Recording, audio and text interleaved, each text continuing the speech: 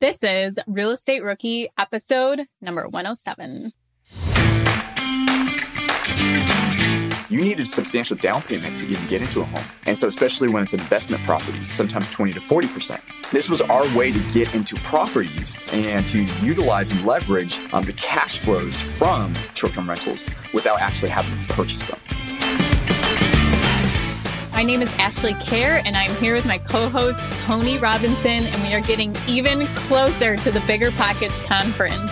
I am super excited to finally get in person with all of the rookie listeners and just kind of meet and shake hands and talk real estate for, 3 whole days. So it's going to be a fantastic time. Yeah, I can't wait just to talk real estate nonstop for 3 days. Yeah, so it'll be a good time. And you guys send Tony and I a message or reach out to us if you guys are going to be joining us at the Bigger Pockets Conference. We can't wait to see you guys. There's so many cool things planned in the evenings and tons of great sessions throughout the day. So we really look forward to having you guys there. But today we are talking Tony's Jam here. We are talking short-term rentals with Kai. And Tony, what was your favorite takeaway? So Kai's got so many golden nuggets throughout this episode. And Kai's a YouTuber. He's a real estate investor. And he's just got a really, I think, articulate way of doing business. He articulates that really well. But he talks about how he got started with house hacking back in 2008 and how that he built major wealth through that whole process. He talks about rental arbitrage and kind of how he used that to get started in the world of short-term rental investing. And he talked about land hacking, which is something I hadn't really heard of before, but it's a new strategy that has my head spinning right now. So just so many good nuggets dropped in this episode. Yeah, he does a great job of putting out points for rookie investors to take away too, like building up security if you're afraid, how to get around that obstacle, different things like that, and just getting started in general. He also talks about growing up in his childhood and having a poor dad as in sense of financially not getting it, as rich in the Rich Dad, Poor Dad book. So it's just a really great episode. Tony and I are still excited about just all of the good content he gave us and is giving you guys. And you guys got to listen until the end because right before we wrap up, Kai goes into this mindset piece and that is just golden. So make sure you guys stick around to the very end of the episode. Remember when you had to pay to get a lead's phone number? It was like the dark ages until Deal Machine made skip tracing a thing of the past. Now, with your Deal Machine plan, you'll get unlimited access to phone numbers and contact information for no extra cost. That's right, get high quality, reliable information trusted by leading financial institutions, all fully compliant with the federal Do Not Call list. Explore over 150 data points, including age, gender, marital status, occupation, and a ton more. Trust me, this is the data you need for off-market deals. With new filters, people flags, and color-coded phone numbers, lead management just got a ton easier. Ready to step up your investing game? Sign up for a Deal Machine plan today and gain immediate access to this unlimited treasure trove of contact information and phone numbers. Just head to DealMachine.com/BP. Transform your lead generation and deal-making strategies with Deal Machine. Sign up today and start exploring the unlimited possibilities at DealMachine.com/BP. Are current interest rates making you depressed about cash flow? What if it didn't have to be that way? Rent to Retirement has 2.99% seller financing available on turnkey properties. You heard that right. That's a seller-financed 2.99% interest rate where the average cash flow is over $900 per month. They also have options where you can put as low as 5% down on multiple investment properties with no PMI. Rent to Retirement is the nation's leading turnkey investment company that understands what it takes to be successful in today's dynamic real estate market. Their reputation speaks for itself with more 5-star reviews than any other company on the Bigger Pockets website. Rent to Retirement offers fully turnkey properties that are newly built or renovated, leased and managed, allowing you to invest with confidence in the markets that offer the best returns. To learn more, visit renttoretirement.com. That's renttoretirement.com. Or text REI to 33777. Again, text REI to 33777. Remember when you had to pay to get a lead's phone number? It was like the dark ages until Deal Machine made skip tracing a thing of the past. Now, with your Deal Machine plan, you'll get unlimited access to phone numbers and contact information for no extra cost. That's right. Get high quality, reliable information trusted by leading financial institutions, all fully compliant with the federal Do Not Call list. Explore over 150 data points, including age, gender, marital status, occupation, and a ton more. Trust me, this is the data you need for off-market deals. With new filters, people flags, and color-coded phone numbers, lead management just got a ton easier. Ready to step up your investing game? Sign up for a Deal Machine plan today and gain immediate access to this unlimited treasure trove of contact information and phone numbers. Just head to DealMachine.com/BP. Transform your lead generation and deal-making strategies with Deal Machine. Sign up today and start exploring the unlimited possibilities at DealMachine.com/BP. Well, let's get on to the show. Kai, welcome to the show. Thank you so much for joining us. Can you start off telling everyone a little bit about yourself and how you got started in real estate? Yeah, so I got started right out of undergrad, actually, 21 years old. I had no experience in real estate at all. Actually, my family, have you guys read Rich Dad, Poor Dad by Robert Kiyosaki? My family, my dad was absolutely poor dad. Loving, sweetheart of a guy, just didn't know anything about money. And so 21 years old, I graduated, came back home, lived with the folks for a little bit. And then I was like, okay, I need a place to stay. And I started looking at rent prices, places to rent out. And I realized that they were higher than mortgage rates. And then I'm like, oh, I'm going to save money. I might as well just buy a place. And that just kind of led into a whole world of going into the rabbit hole of real estate and then house hacking and all that stuff. What did you go to school for? I originally went to school for mechanical engineering, switched to civil, and then settled on construction engineering and then business management. So I switched it a couple times. I had to say, at least your last two degrees probably have helped with your real estate investing, though. Construction management and business management, knowing how to run a business. You know, it's just like, it was one of those things that you don't really plan for, but absolutely. It's more of the project management side. But I always tell this too, because I got involved, maybe we'll touch on it later. I got involved in higher education as well. And I always tell students, or I tell people, it's like, listen, I don't remember anything from undergrad or grad school, but what I do remember is how my brain works and how to think and how to learn new stuff. And so I don't really remember the like accounting basics or anything like that. I don't remember anything from engineering. I haven't practiced it for 15, 16, 17 years, but I remember how to dissect problems and then how to figure out solutions. And that's one of the best things I learned through the higher education system. So it definitely helped with real estate. Yeah, Kai, it's so funny. I actually followed a similar path. I started my undergrad as an electrical engineering major. I was in the middle of my junior year when I decided that I actually hated being an engineer. And then I also switched to business. But what you said was something that you hear a lot as an engineering student, is that your undergrad isn't even really meant to teach you everything there is to know about being an engineer. It's to teach you how to solve problems and how to be a critical thinker. And those are the skills that parlay really well into the real world. Oh, yeah, I can't agree with that more. I did an internship. So I was doing a heavy civil project, this giant bridge highway project. And it was an internship at 19 years old. And that's when I realized, I'm like, this is not the world for me. But yeah, it was always about figuring out the solutions. And I think that's honestly for entrepreneurs transitioning, bridging that gap to entrepreneurs, like you have to be a problem solver and critical thinker. I don't think it's possible to be a principled, good entrepreneur without that skill set. So engineering definitely helped me with that, even though I hated the field. Love my engineers, just not for me. So with your house hack, what did your family think about this as to you're going to buy a property, you're going to be living with other people? What were their thoughts? They were just supportive at first. They're just like, okay, that's great. He's really relatively young. Hopefully he gets into something decent. At that time, it was 2006. And so I got one of those crazy 0% down, interest only ARMs. I think it was like a 5 or 7 year ARM, adjustable rate mortgage. And so I got that, and my folks didn't know anything about that stuff. So they just let me sign. And then I got into this home with 0 down. Interest only. And it actually became one of the best things ever because my mortgage rate was so low that I was really able to hack it and actually create an income or, basically make a couple extra $100 a month once I started hacking it. But yeah, they were super supportive, and they started realizing that I first rented out a room to my brother, and then my girlfriend moved in, and then I rented out to friends and that type of stuff. And then even had some folks staying on the couch every once in a while.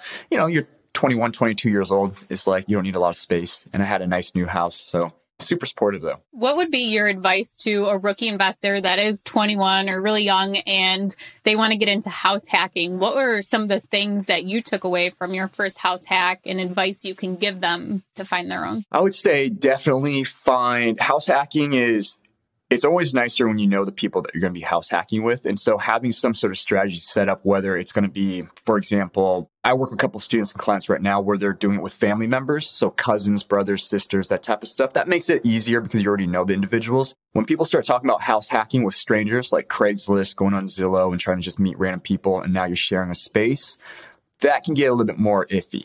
And so I'd just be mindful of what you're trying to do. If you're trying to house hack and share, your 3-bedroom home or townhome, and you guys want to be sharing a common space, make sure that you're ready to share it with strangers that may not follow your expectations. Or if you want to do it with strangers, maybe set it up in a manner where you have separate living spaces, like an ADU, a guest house, a basement, maybe a converted garage or something like that, where you have a little bit more privacy if you want to do it with complete strangers. And also for some folks, it's just a safety issue too. They don't feel as comfortable around Craigslist roommates. So I love the way you got started, Kai, but I want to set the table a little bit for our listeners here. So first, let us know what market you're investing in primarily right now. My primary market now it's short-term rentals, but since 2020, we had to convert some of our properties over to mid and long-term rentals, which are not my favorite. I've done that for a long time, but primarily I do short-term rentals and more specifically around very unique stays or very different type of stays. Got it. And what cities are you investing in primarily? I'm primarily in around the Portland and the Portland, Oregon, and then Vancouver, Washington area. And so I usually go outside of the city limits now. And then what does your portfolio look like today? Portfolio looks like we have about, I was just counting it up. We have 8 properties and we have about 12 doors. And then we're about to close on 2 more properties here that are land deals.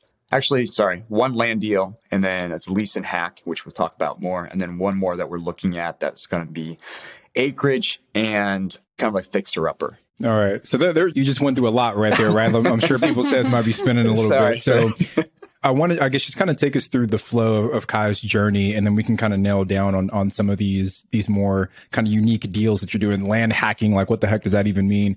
So you start with this house hack. What does the progression look like from there? Just give us like the 30,000 foot view of some of the deals you knocked out. Yeah. So it started off with the first one at 21 years old, and that was the 0% or the interest only, 0 down. And then from that, I had a goal of, I wanted to get my payments or my monthly expenses down to just $2,000. And my mortgage at the time was I think it was like $1,100 or $10,000 or something like that. HOA is what kills us. Anyway, so I figured out the house hack. I basically was paying no mortgage once I was renting out the spaces. And then I just kept saving up money. And then 2007, 2008 hit. And that rocked us because I just saw my value decreasing. But at that time, once I saw my place decreasing, I was also either foolish or wise enough to also see that some great pieces of property were also opening up in the city center. So at that time, 2007, 2008, we have a couple areas in the heart of the city that were very, very expensive. It was considered kind of like the financial district, the entrepreneurial district where all of the quote unquote wealthy or successful, well-to-do folks moved into. And they had overbuilt significantly. And so I went in there at 23, 24.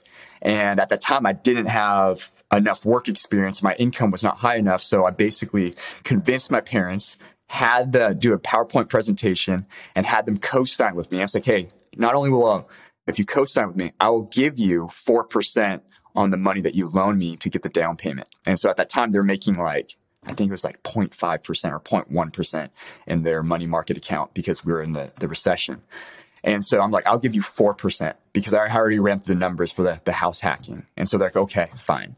And so went and bought this penthouse style condo, brand new construction that they're just trying to move the units. And I bought that.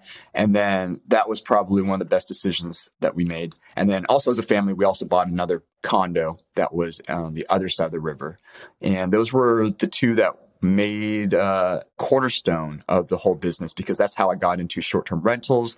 That's where we built a ton of equity. And then at that time, in 2008, 2009, short-term rentals was not very big outside of like vacationing areas like the beach or the mountains or stuff like that. It wasn't really big inside the city. And I was like literally the first of like maybe 5 or 6 Airbnbs or VR. At that time, it was HomeAway or VRBO.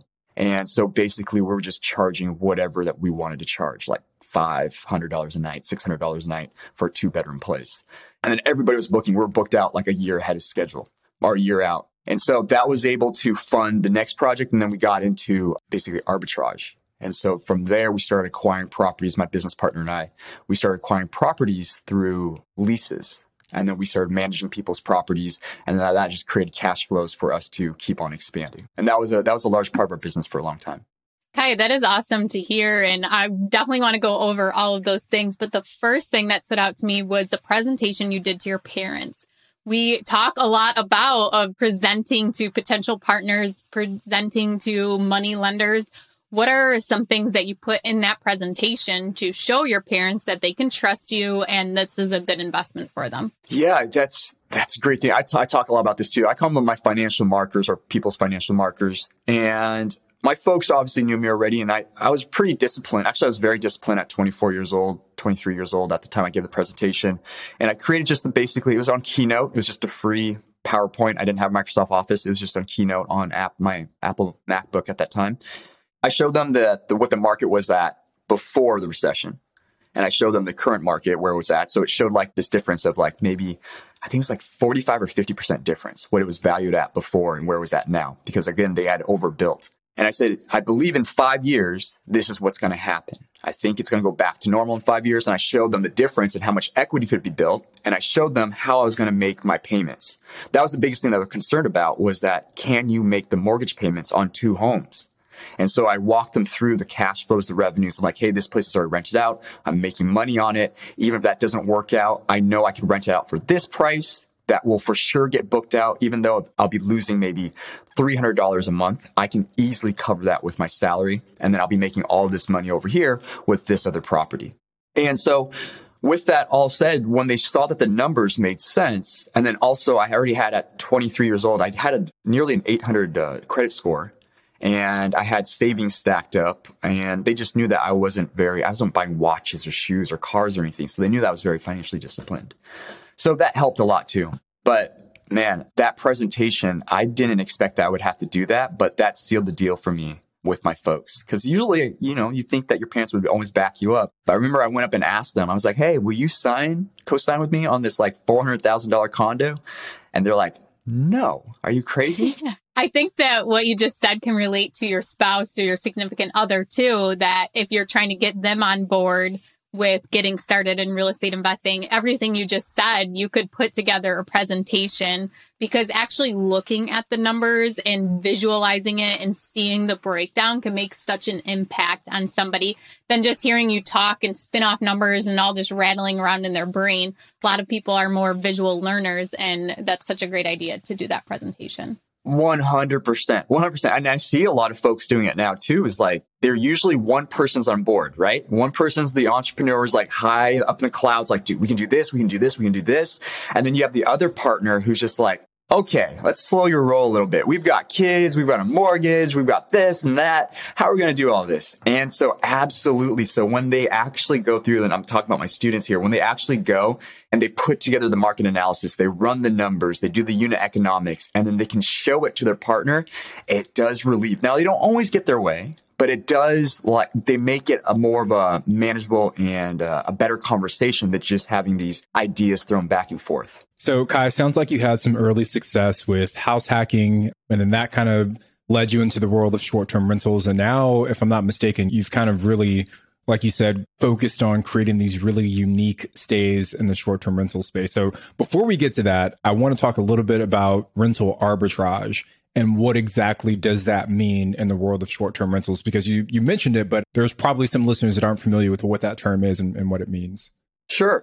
So rental arbitrage, it's basically where you find somebody, a homeowner or landowner who owns a house or townhome, condo, whatever it is, and you negotiate a contract with them where you lease the property with the understanding that you will then short-term rent it out. Okay. There's 2 ways of doing it. Either you pay them a lease up front. So let's say it's like $2,000 a month and you just pay them a set $2,000 a month. And then whatever you make on top of that, you get a keep. So if you make $5,000 a month, you pay the landowner or the homeowner $2,000, you keep the $3,000.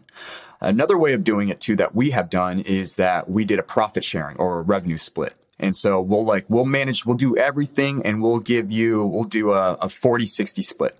Homeowner keeps 40, we keep 60, and we do all the work, we manage everything. And so those were basically the two contracts, and there's all negotiable on how we set it up, whether it was based on we brought in our own furniture, the homeowner provided their own furniture, we provided the cleaning service, or they had a cleaner they wanted to use. Whatever that was, we always negotiated or baked it into the contract. But at the end of the day, it was our way of acquiring several properties or multiple properties in areas that we wanted to focus in without actually having to come. Because remember, at that time, or even throughout the 2010 to 2016, 17, you needed a substantial down payment to even get into a home. Usually it was at least 20%. And so especially when it's an investment property, sometimes 20 to 40%. So this was our way to get into properties and to utilize and leverage the cash flows from short-term rentals without actually having to purchase them. I love that approach, right? And you see a lot of folks who are going the rental arbitrage route. Short-term rentals are my kind of focus right now as well, but we've never dabbled in the world of arbitrage. But the more people that I talk to that are doing it, the more, I guess, intrigued I am by the process, right? Because like you said, like we leverage a lot of vacation home mortgages to buy our short-term rentals. But even at that, it's still 10% down, right? So on a $500,000 house, that's $50,000 and you got your furniture costs, your closing costs. So it can get expensive.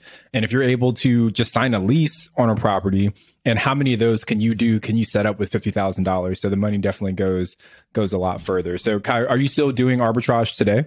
Yes. So we still have, I believe we have 3 or 4 sites right now. I think 3, and we're about to get rid of them because it's not our focus anymore. The one big thing that's in your corner, Tony, is that when you purchase property is you build equity, right? And that's a big, and we'll talk more about the land hacking model later, but cash flow is great. Cash flow is fantastic, but I've also noticing that especially all of our properties that we had done were inside the city, and the city limits is just becoming such a competitive environment. I'm sure we'll talk about this more too, is that we're wanting to move outside of that and be able to create higher barriers of entry in our own space. And that's more the unique spaces.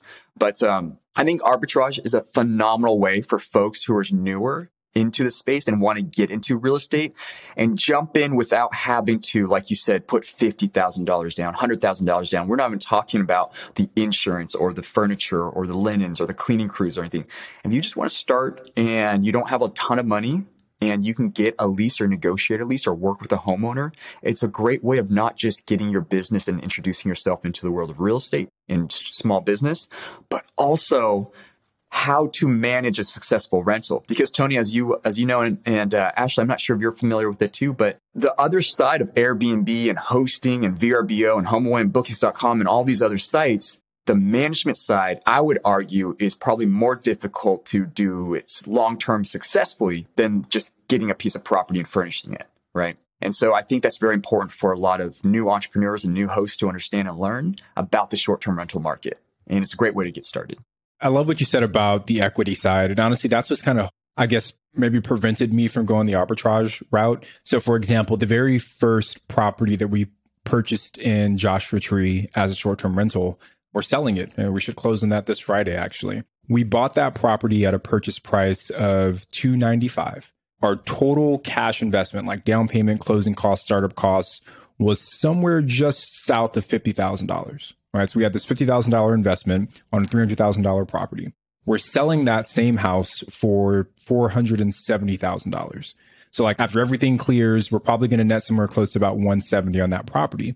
$170 is a down payment on almost a $900,000 house, right? At 20% down. So we were able to take this little $295,000 property in Joshua Tree and now parlay that into most likely a 5-bedroom cabin with a pool in the Smoky Mountains that's going to do 3, maybe 4 times as much revenue. And we didn't even own that property for an entire year, right? We bought that last September. We're selling it now in July.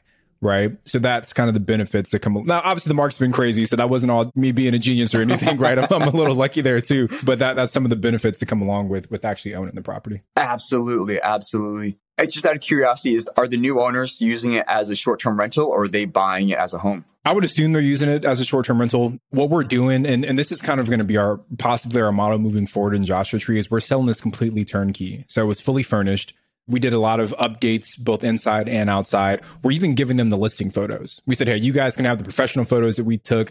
So literally on day one, they could start accepting guests at that property if they wanted to. So I'm almost certain that's what they'll be doing with it. What are they still going to cash flow nicely, even at their new purchase price? Based on your... Assuming they get like a 10% down loan, even at 20%, right? Like that property's still going to cash flow pretty nicely. That's awesome. That's really cool. Yeah, what you just hit on is, this is what I tell a lot of folks in the beginning who are first starting off, especially. So I don't know your background. My background, my family were refugees. We grew up very, very poor. And like I said, poor dad in terms of understanding of finances and strategies and money. But this is the fastest way, what you just explained, and this is how I got it too, is equity and real estate is the fastest way to build real wealth, generational wealth. And like by the time that my kids or my grandkids get up and hopefully we teach them well, is that they'll have tens of millions of dollars just based off the equity off our properties alone, right?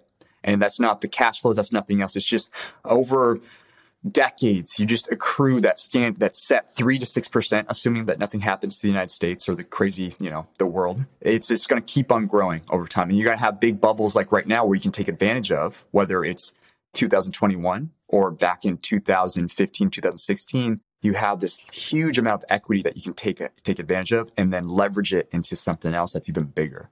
So that's awesome. And you did it in 12 months. That's insane. Kai, before we go on to what you're doing now to actually build that wealth for your family, back to the arbitrage real quick. I do have one property that I do Airbnb arbitrage for, short-term rental, but it's with somebody that I know very well. It's in an apartment complex. He's the owner of it. I used to manage it. So it's very loosey-goosey relationship there. But for a rookie investor, how are they approaching homeowners with this concept and putting this deal together? What's the first step if somebody wants to start doing this? I'd reach out. Honestly, you got to reach out to your network. That's how I did it. And there's a lot of people that do it in different ways. And I've found great success through just networking. And I tell this, it's weird. It's hard for folks to grasp this because it's not like it's just a button that you push and you automatically get deals. But being kind and then having proven results will net you way more deals than anything else that I've found, right? So once our contacts have always been a friend of a friend or a friend of our real estate agent or somebody else. And it's like, hey, connect with these guys. They know what they're doing mine, and they can really help you out. And then we got to a point where we were getting deals that we're just turning down because we're like, nah, that's not really an area. No, we don't really want it. We don't have our system set up an hour away from the city. We can't do that. And so for folks, I'd say, if you want to get started doing something right now, I'd say start hitting up the people that you know or the contacts that you know and see if anybody who has an extra house, right? Even somebody who has a long-term rental house or a second home or third home that they're long-term renting out, approach them like, hey, next time that the lease is up or your long-term tenant moves out, consider giving me a call. And I'd love to consider talking to you and renting it from you and then talk to you about how Airbnb or short-term rental could actually net you more money at the end of the day. And I can manage that for you. But I didn't take that approach where we cold called people or we went into apartment buildings and rented out like 5 or 6 units or anything like that. That wasn't our forte. Ours was a lot more small business, mom and pop style, and built it around relationships, if that makes sense. Yeah. And I think that you just said one of the biggest pieces of advice we like to give is tell anyone and everybody what you're doing or what you're trying to do so that you attract those people that come to you and say, hey, I have this property that maybe we could work together on it or something like that. Absolutely. That's awesome. Yeah. So what are you doing now? How have you pivoted your business from doing arbitrage into, I think you mentioned land contracts? Yeah. So land hacking. So this is actually a term that I've been doing it since 2014, 2015 is when I first started getting into it because I started doing property hacks. We started looking at properties like we were just talking before. I think we call it house hacking. You rent out bedrooms, you rent out a space. I call it property hacking is when you kind of graduate and you start converting a garage into a legal living space or a basement and you separate, you put in walls. And so you have 2 or 3 living areas on one property that are private spaces. Okay. And then land hacking is you're taking it to a whole nother level where it's no longer about just creating spaces for people to live or stay or visit. It's now creating multiple income streams off of one property. And so a lot of people usually or typically think of one door, one property, or whether it's a single family home, maybe even a duplex or even multifamily homes on one property. And what I like to start thinking about what we're doing now is we're looking at properties as not one door or two doors per property. We're looking at as 6, 7, 8, 9, 10 income streams per property. And so how we get there, it could be rentals, like a standard home like this with an ADU or a guest house, or it could be a dome tent. It could be a safari tent. It could also be farming bamboo or leasing out a part of the land for an organic farmer, or even have a Christmas tree farm or another piece of the acreage. And so all of these ways of funneling different types of revenues into your business bank account off of one property allows you to maximize the leverage that you've created on that one property already. Because I always say to folks, listen, real estate is something, there's a lot of things that you don't need. You probably don't need to literally pay attention to physics, algebra, geometry, even though it's really good that it teaches you how to think. You don't really use it on a day-to-day basis. Every single person in a civilized world needs to understand real estate because you need shelter over your head. You need to provide a safe place for your family, for your kids. And so you have to understand it, or you're going to be at the mercy of the market and landlords and the banks for the rest of your life. So if you have to understand something, why don't you make a business and make money off of it? So if you're going to leverage, like what Tony brought up earlier, $50,000, and you have to go and put a down payment on a home for your family to live in, why not consider leveraging that same $50,000 for a down payment into a property that generates you 2 or 3 income streams, maybe even 5 or 6 income streams? Now you have a lot more flexibility financially, and you can create a business for yourself that's a lot more freeing than for me, a 7-to-7 job. Does that make sense? Now I'm thinking about like all the ways I can divvy up my land in Joshua Tree to like start adding. Like, can people farm in Joshua Tree? I don't know, but we'll find a way. We'll make it happen. Yeah. So Kai, you also talked about unique stays, and this is becoming super, super important in the world of short-term rentals. So for those of you, the rookies that are listening that aren't super familiar with the Airbnb platform, they rolled out a big update this summer. And one of the things that they allow you to do on the Airbnb site now is search based on the entire world, pretty much, right? Before you had to enter a location to say, this is the city, this is the area that I want to go. Now you can just hit a button that says, I'm flexible. And what they'll do is just show you all the really cool, unique stays around the globe. So Airbnb is really pushing to elevate the visibility of these unique stays within the platform, because they know obviously that A, that's what draws a lot of people into the platform. B, that's how they can continue to separate themselves from a traditional like Marriott, Hilton type stay. So Kai, what are some of the maybe more unique stays that you developed? And I guess kind of where do you see that unique stay going within your own portfolio?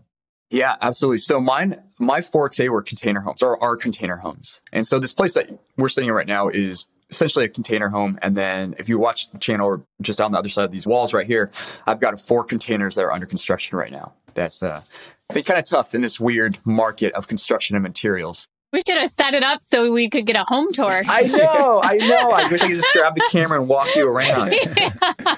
So this place right now was designed to be 10 containers. And then that one's going to be 4 containers. And then just down the hill, I know I'm pointing at nothing here, but just down the hill is a platform where we'll be putting a dome tent. And so the unique stays is I got into it again, Tony, kind of like you, is that I got into it because I was interested in it. I saw it as a good equity play. I had no idea that it was going to become the future. I shouldn't say I had no idea, but I didn't think that Airbnb was going to move so drastically in this direction. I honestly thought that single family homes, condos inside the city were going to be the staple for this business, because that's where everybody wanted to go. They want to go in the city.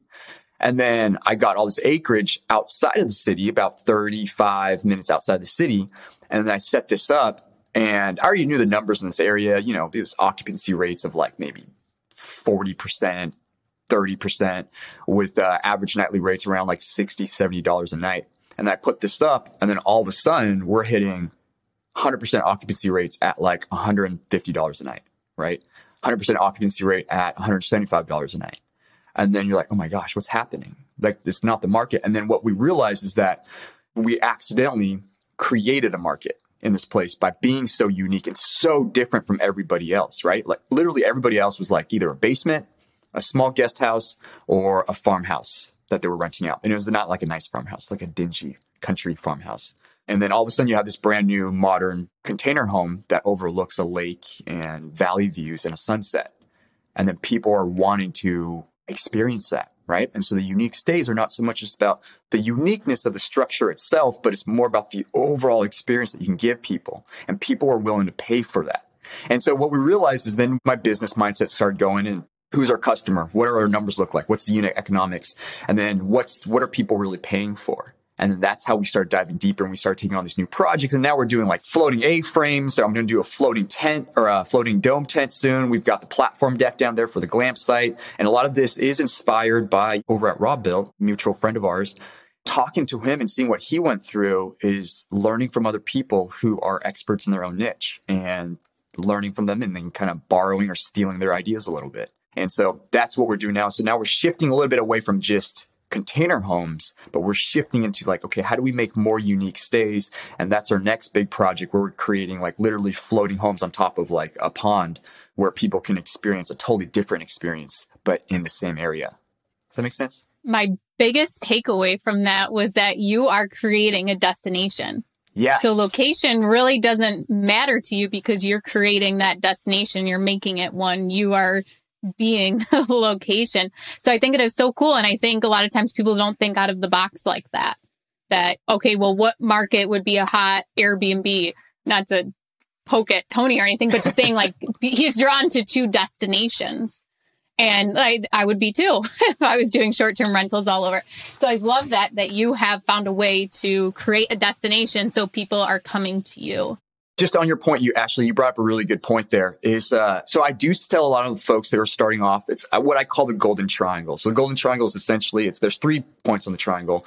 One is going to be like a populous city. And then one is going to be a major attraction. And then the third one is strictly based on who your customer is and what that customer is seeking for. So if it's, or looking for. And so whether that's hiking trails, bike trails, surf spots, snowboarding areas, whatever that is, that's the third spot of the triangle. And the legs of that triangle need to be less than a 30-minute drive, ideally. Okay. Now, if it's a major attraction like Joshua Tree or something like with Grand Canyon, you can extend it out maybe 40, 45 minutes. But for most folks, I would say starting in that golden triangle is the best bet to set up a business. But what you're indicating that you caught on very quickly, Ashley, is that absolutely. Once you know that old saying, once you know the rules, then you break the rules, but you don't want to break the rules before you understand the rules. And so this new location is outside of a golden triangle. However, you hit it right on the dot is then when you do that, you have to create a destination spot. You have to create a space where it's so unique and it's so different that people like, you understand your customers like, hey, babe, do you want to check this out? They have a floating A-frame here. Or like, hey, check this out. They have this treehouse that I'm totally willing to drive out to just to experience it for the weekend. And I will pay $300, $350 a night because it's so different. It's way better than any Marriott or Embassy suites inside the city. And so, yeah, that's a really good point that you caught on too. Yeah. And I think it's part of it too, is that they're going there to spend time in whatever that unique experience is, that they're not there to look, or they're not coming there just to surf or to hike or do whatever. It's because they're coming to experience and mostly Instagram themselves all over this unique. I mean, even Tony's Joshua Tree properties, there's so many people that do Instagram photo shoots in those properties because they're so unique. So that's really awesome. And now it has my wheels spinning of different. Did you watch all my videos? The golden shiny object. Yeah. I mean, for anybody out there who's first starting out, you just hit on another one. So you're hitting on a lot of the techniques that I use in my properties or when we're thinking up of new plans and ideas. Like right now, literally after this conversation at 1:00, I have a meeting with my business partners over that new piece of project or that new land. And we're going through what you just said is the Instagrammability. And so that's one focal point of our Airbnbs or of our listings. And it requires some creativity and it requires some money or understanding of how to build stuff. But everything that we step into, and Tony has done a great job. I've seen a couple of his videos where he gives us tours of his places, most of our customers today are millennials. Okay. Millennials are reaching their mid 30s, early or late 30s, maybe even early 40s, if I got my numbers right. But regardless, they're getting into a place where they have money. and they're either starting families or at that point where they're in their careers where they have a little bit more time. You know, in your 20s, early 30s, you're really hustling, working hard, and you don't have time to travel. So most of our guests and a lot of customers that we see have money or discretionary income, and they're in that mid-30 range, and they love Instagram. They love TikTok. They love YouTube. They love Facebook. And so we always think about every point. We have different points of contact around the property or around the home. Whereas like, where can they take photos for their Instagram, right? We're not going to tell them, it's like, hey, take a photo here. But we want to create a space or an environment where they are willing to take a photo or want to take a photo. And that's huge for the business. I have a friend down in Florida that's doing an insane job, good job of land hacking and venue hacking a property. And most of her business comes from Instagram. Because the hashtags that people create, they then go to her site and they book it. And that's something that's very important, maybe a little bit more intermediate to advanced, is you eventually want to create different ways of getting guests, not just through Airbnb, but through your own site. And that's a fantastic way of doing it, is through Instagram. Dropping so much knowledge here, Kai. I love it, man. We're giving the rookies like the PhD of short-term rentals and all the kind of ninja tricks that go on behind the scenes, man.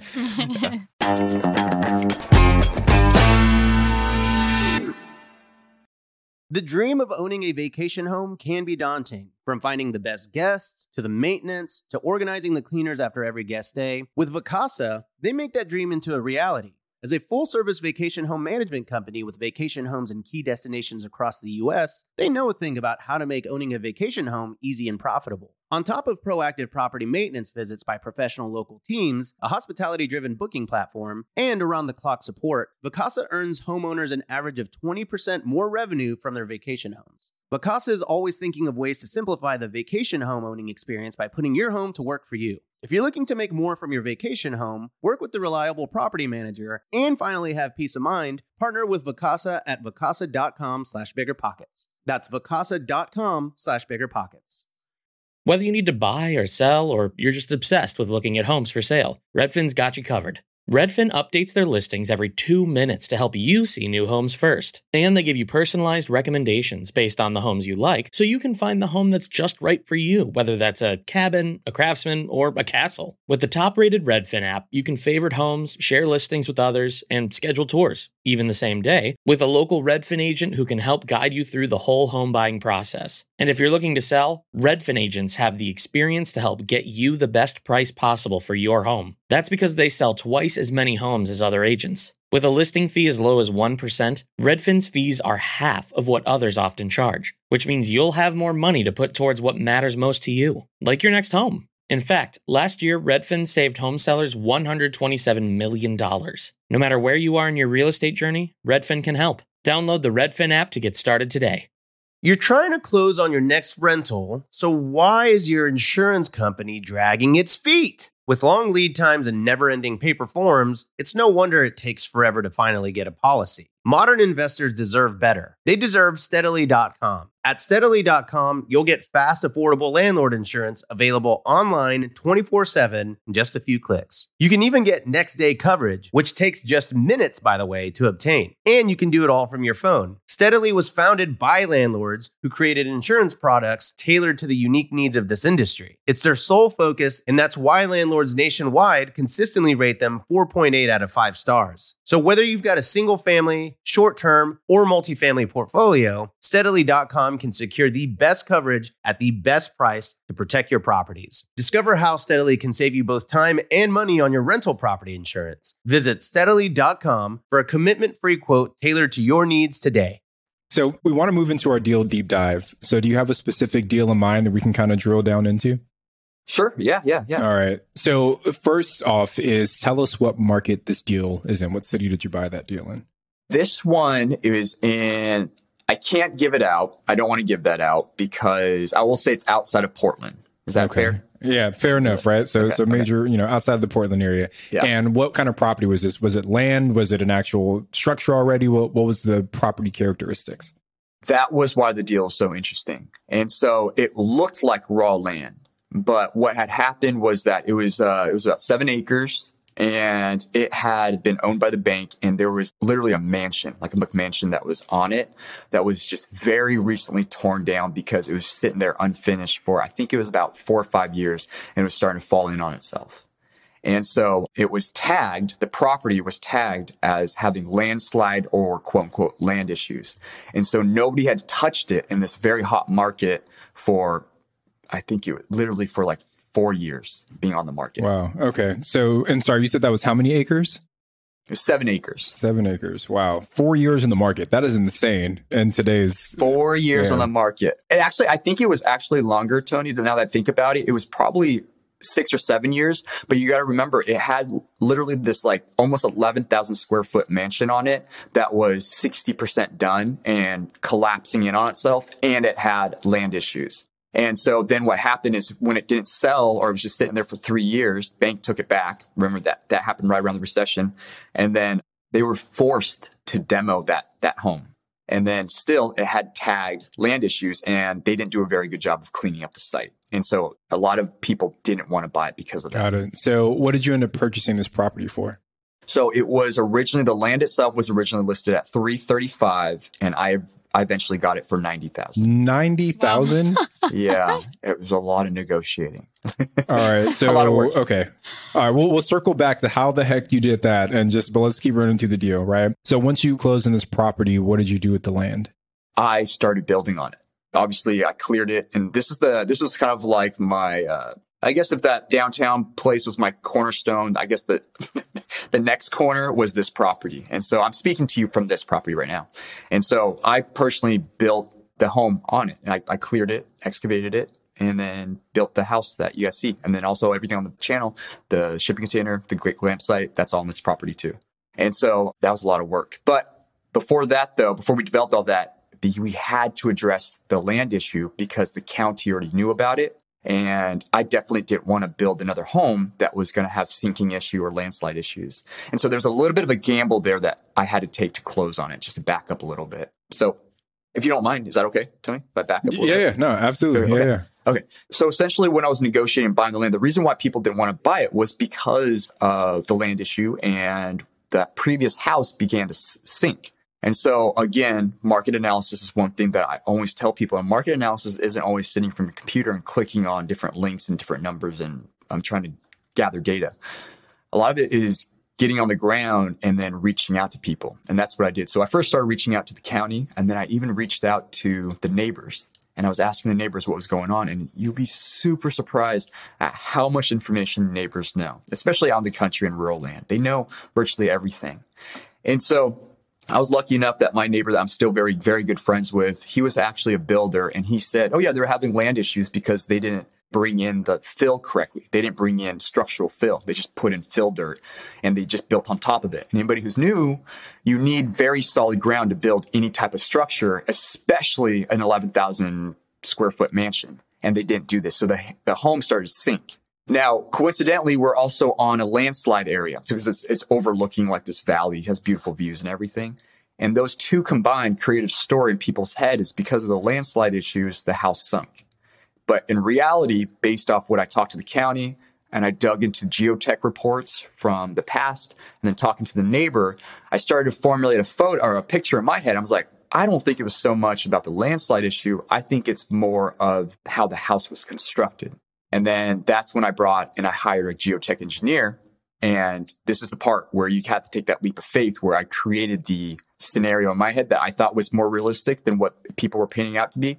And I had to pay that geotech, I think it was $2,500. I think it was $2,500 at the time to come out to the site and say that the ground was okay to build on. And if I didn't, I was out that $2,500. If he said, nope, it's landslide issues, then I was out that money. But I took that gamble and he came back. He's like, yeah, this is perfect. You just need to dig past this fill dirt and you can build on that ground. You'll be 100% fine. And that's when I made my offer, but the bank didn't know that. And I made that offer and they gladly took it because they thought it was a landslide risk. That is phenomenal. But that's great, right? Because I think the lesson to pull out there, Kai, is just because a property has been sitting for a long time, that doesn't necessarily mean that it's still not a good investment, right? If you can identify the value that lies inside of that property and leverage whatever information you have to get a good deal, then you're doing exactly what a real estate investor should be doing. Like, you don't have to share this if you're not comfortable, Kai, but do you know around what that property is now worth today? With all the structures, it's worth around 1.2 to 1.3. Look at that. How much did you put into it for the structures, would you say? Like total? Remember, I built it myself, so the labor was all me. So there was in structures, about probably 450, maybe 475, around there. So great equity build up, almost double, more than double. Yeah, it's great equity. And it allows you, not only does it allow me to then go out and get, if I wanted leverage and get loans against it, I have a HELOC against it, obviously. But just that proven, remember that track record, the results, now you get people like, hey, can you come help us with this other project? Hey, we saw you do this. Hey, you did this. And then you're able to open yourself up to a lot more other deals because of the results that you have in the past. And that's one of them. Well, thank you so much for sharing that with us. The last thing I wanted to know was just the financing piece on the container homes. Are you able to get financing on those, or is it just kind of because it's on your primary residence that you've been able to finance the property or get that line of credit? Yeah, that's a great question that I get all the time. So I actually had a couple of different ways that I could have done it. So I'm paying for it cash, but I do have a HELOC that's always my backup. And then also, if I wanted to, I could have gotten a mortgage on it because they are permitted and engineered. And so a lot of times, this is why I talk to folks about land hacking, is that you want permitted structures. You don't have to stick to permitted structures because eventually, trailers, glamp sites, that type of stuff, is because it creates so much equity and you can get loans on them. And so just because shipping containers are unique and different, it doesn't mean that it's not financeable. And so a lot of times banks just want to make sure that the money is safe, that whatever the money they're giving you, that they can recoup it. And typically you go through permitting engineers, architects, and you can show them that it's going to be at value, if not higher. They'll be more than happy to lend it to you, especially if you have a good credit score, assets, collateral, and all that stuff, and a good relationship with that bank. And so in my situation, I did have 3 different scenarios, whether I could do cash, HELOC, or a loan. And I decided to go at it with cash for this project. It is probably a lot easier to repossess a storage container than it is to foreclose on a house too. So. you just pick it up and get a big tow truck. Take it off the property. Yeah. All right. Well, Kai, thanks for giving us that rookie deal, man. I love kind of going behind the scenes on how you put things together. And I'm sure there are a lot of rookies now who are going to be looking up how to start land hacking. So thank you for giving them that new phrase, that new idea, because I'm sure you just inspired a lot of people, man. What I want to hit on next, Kai, is I want to take us to our mindset segment. This is where we kind of get into the psyche of the guest on the show and see what nuggets we can pull out for our rookies. So if you think back to when you first started, what were some of the misconceptions or assumptions you made that turned out to not be true about becoming a real estate investor? Right? Because to add some more context there, I think a lot of times rookie investors, they build up so much fear around getting started. Fear that this might go wrong, fear that this might go wrong, fear that this won't work out. But when they get started, they realize that some of those fears weren't true. So what was that story for you? What did that look like? Oh, man, that's a good one. I think a big fear that I had, and it comes from my family, is the fear of losing what you already have. Okay? Because you work so hard to get to a certain point. It could be financial, it could be a social status, it could be your job, it could be your position in your career, or whatever that may be, is that if you go all in or you even step a toe or put a foot into this other world, you could potentially lose what you've already built up. And that was a fear that I had that was very real. It's like, so I've already saved up at this point in time. At each stage, I still have it now. It's like, okay, I've already made X amount of dollars. I have this in my bank account. If I do this deal and then I can't sell it or I can't rent it out, now I'm out my money and I'm now stuck in my job for even more, or I have to get a second job. That was my biggest fear. Stepping out of it is not over leveraging yourself is what I found out, because at first I was like, every entrepreneur has this. You have scope creep, right? Okay, I can start off with this. And you're like, oh, wait, but if I do this, then I can do this, and I can do this, and I can make this. And then scope creep just keeps on growing until you have this massive deal, and you're like, it's way out of my league. And so for folks, I say, start small. And that's what I did. Is I started really small. And at that time, I took advantage of the time, right? 0% down, interest only loan. And I got into, it's classified as a condo, but it really was it was kind of like a quadplex type of building is what I first purchased, or just one unit of that quadplex. And I got into that instead of the single family home or even the townhome that were significantly more expensive because I could afford that. And then I proved and I learned the skills that I need to learn in that smaller deal that's not as sexy or attractive, but then I built experience and skill sets that I was able to apply to the next deal and then the next deal and the next deal, next deal. And it just slowly grew from there. And so if you're scared and you're frightened by it, I always say to folks is like, use numbers to prove you right or prove you wrong. The challenging part is being unbiased when you're running the numbers. And so when I go into new deals, I try to be as neutral as possible to either prove my initial reaction or my gut instinct correct or incorrect. And everything is based off of numbers now, these days. Every once in a while, you can make a gut check, whether you use red or blue for painting or something like that. But when it comes to numbers, I don't mess around with that. I try to make sure that makes sense. And the numbers make sense. And if you have a business partner or somebody that's more educated in an area than you, then I would run those numbers by a fresh set of eyes and say, hey, what do you think about this? And honestly, today, I have 2 business partners that I do that all the time with. And it either helps me get into a new deal or I get out of a deal. Kai, there's always like one part. Yeah, there's always like one part of the episode where we're like, you got to go back and re-listen to it. And Kai, that was this part for that episode, man. Like you dropped so many good things about like the technical side of how to get started. But what you just said about pushing past that fear, that's what the rookies needed to hear. That's what they needed to hear to get that first deal done, man. So that was beautiful. Love it. And your worst case scenario was that you went back to your job. Yeah. And that's a lot of people's everyday life is going back to a job. And you hear that a lot too, like in the FIRE community, the financial independence. Oh, well, what happens if the stock market crashes or you lose this, whatever? And it's like, okay, well, then I go back to working a job just like everybody else. And one other thing on that too, was that you talked about how you could afford your house hack on your own. And you didn't go too big or buy something else. And I think that can be a real sense of security for someone who does have a fear getting started.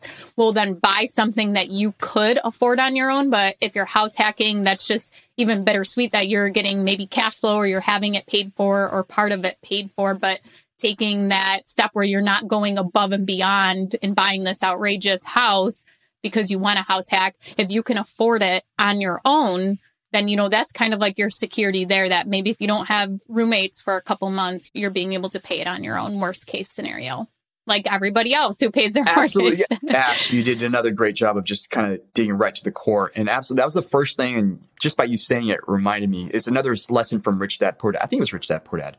It might have been Tony. I was a Tony Robinson fan when I was really young too. Actually, when I first saw your name pop up, I was like, Tony Robbins?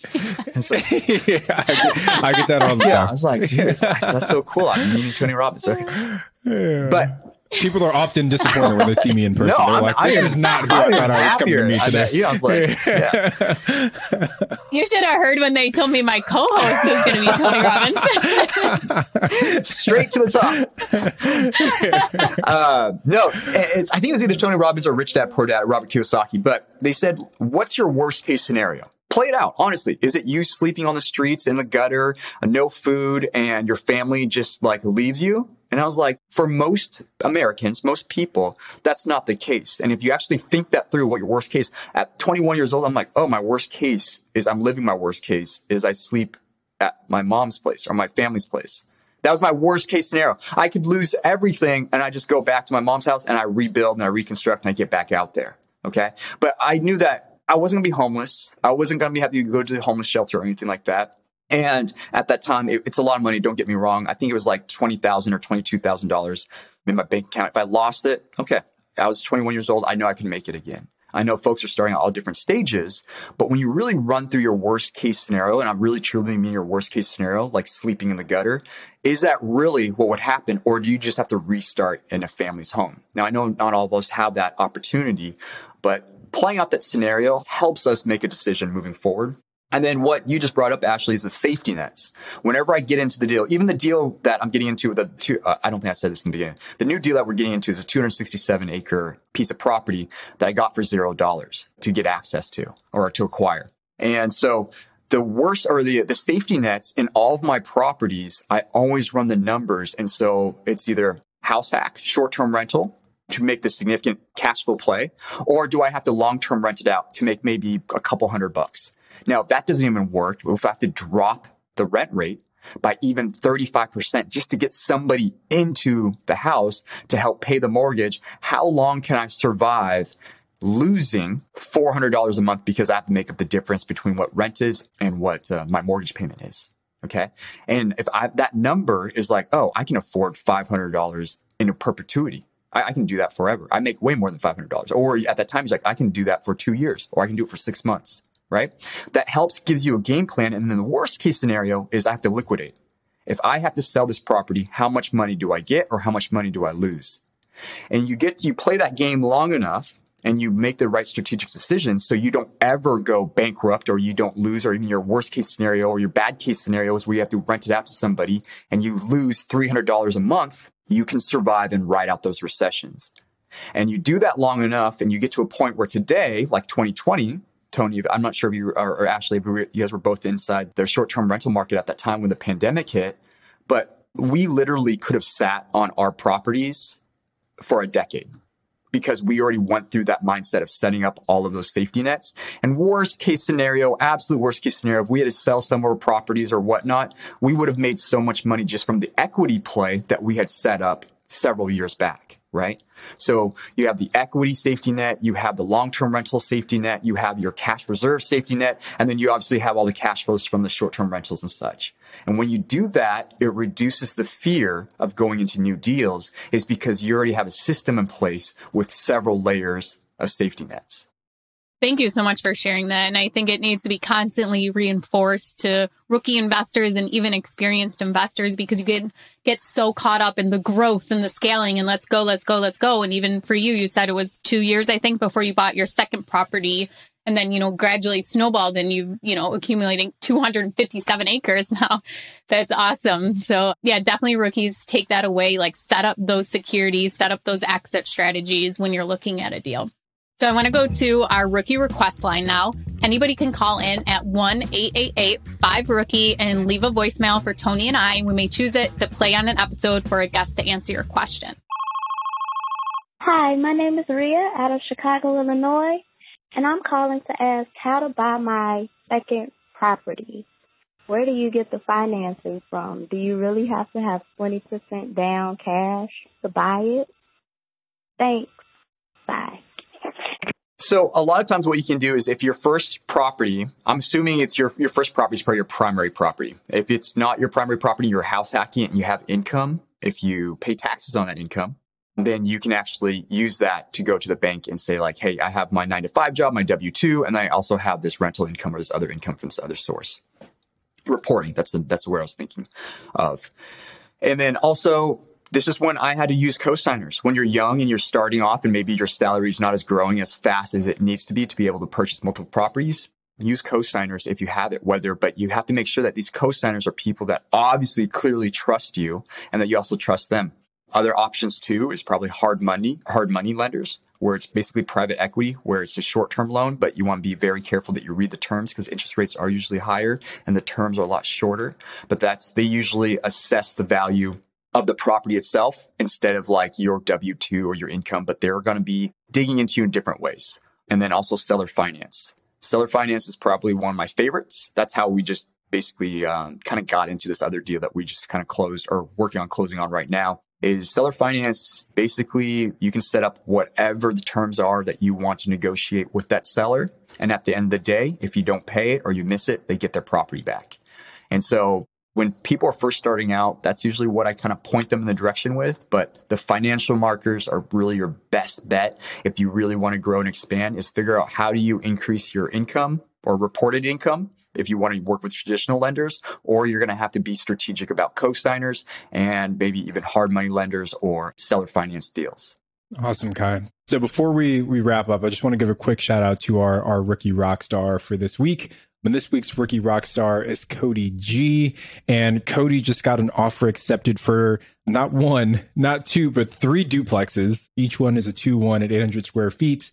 And Cody said that this pushes me to my lean FI number. So Cody's at 18 apartments and 2 houses with $3,200 in monthly cash flow all of them on 20 notes. And then he's getting another 3,000 or so in mortgage pay down. So it took him 4 years to make this happen, but Cody is absolutely crushing it. So Cody, big shout out to you for hitting your FI number. That's what everybody wants, right? That's awesome. That's so awesome. Yeah.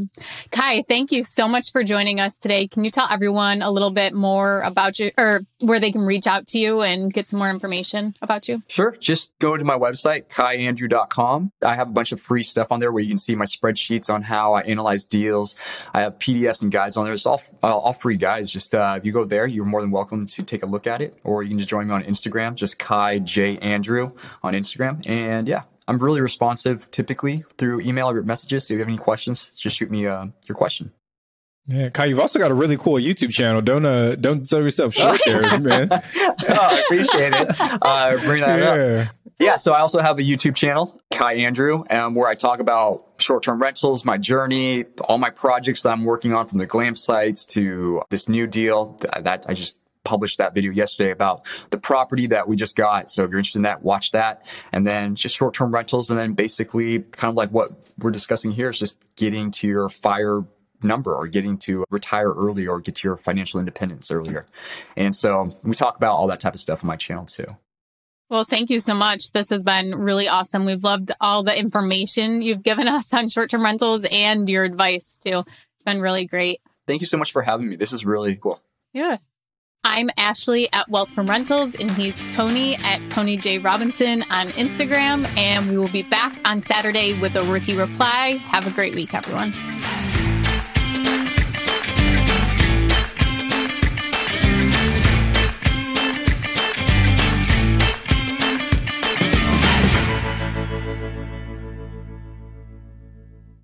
The market is changing, and finding your way can be tricky. Rates shift, headlines whirl, but your goal hasn't changed. You want financial freedom. And the best investors know it's not about timing the market, it's about time in the market. If you're ready to get into the real estate investing game or take your game to the next level, finding an investor-friendly agent is your next step. With BiggerPockets Agent Finder, you can find the right agent in minutes. Just head to biggerpockets.com/deals. Enter a few details about what and where you want to buy, and boom, instantly match with an investor-friendly agent who fits the bill. These local market experts can help you navigate the neighborhoods, analyze the numbers, and take action with confidence once and for all. There's free resources only available at biggerpockets.com/deals. Get an agent, get the deal, and get closer to financial freedom at biggerpockets.com/deals. That's biggerpockets.com/deals to find your investor-friendly agent today. The content of this podcast is for informational purposes only. Past performance is not indicative of future results, and all host and participant opinions are their own. Investment in any asset, real estate included, involves risk. Use your best judgment and consult with qualified advisors before investing. Only risk capital you can afford to lose. BiggerPockets LLC disclaims all liability for direct, indirect, consequential, or other damages arising from reliance upon information presented in this podcast.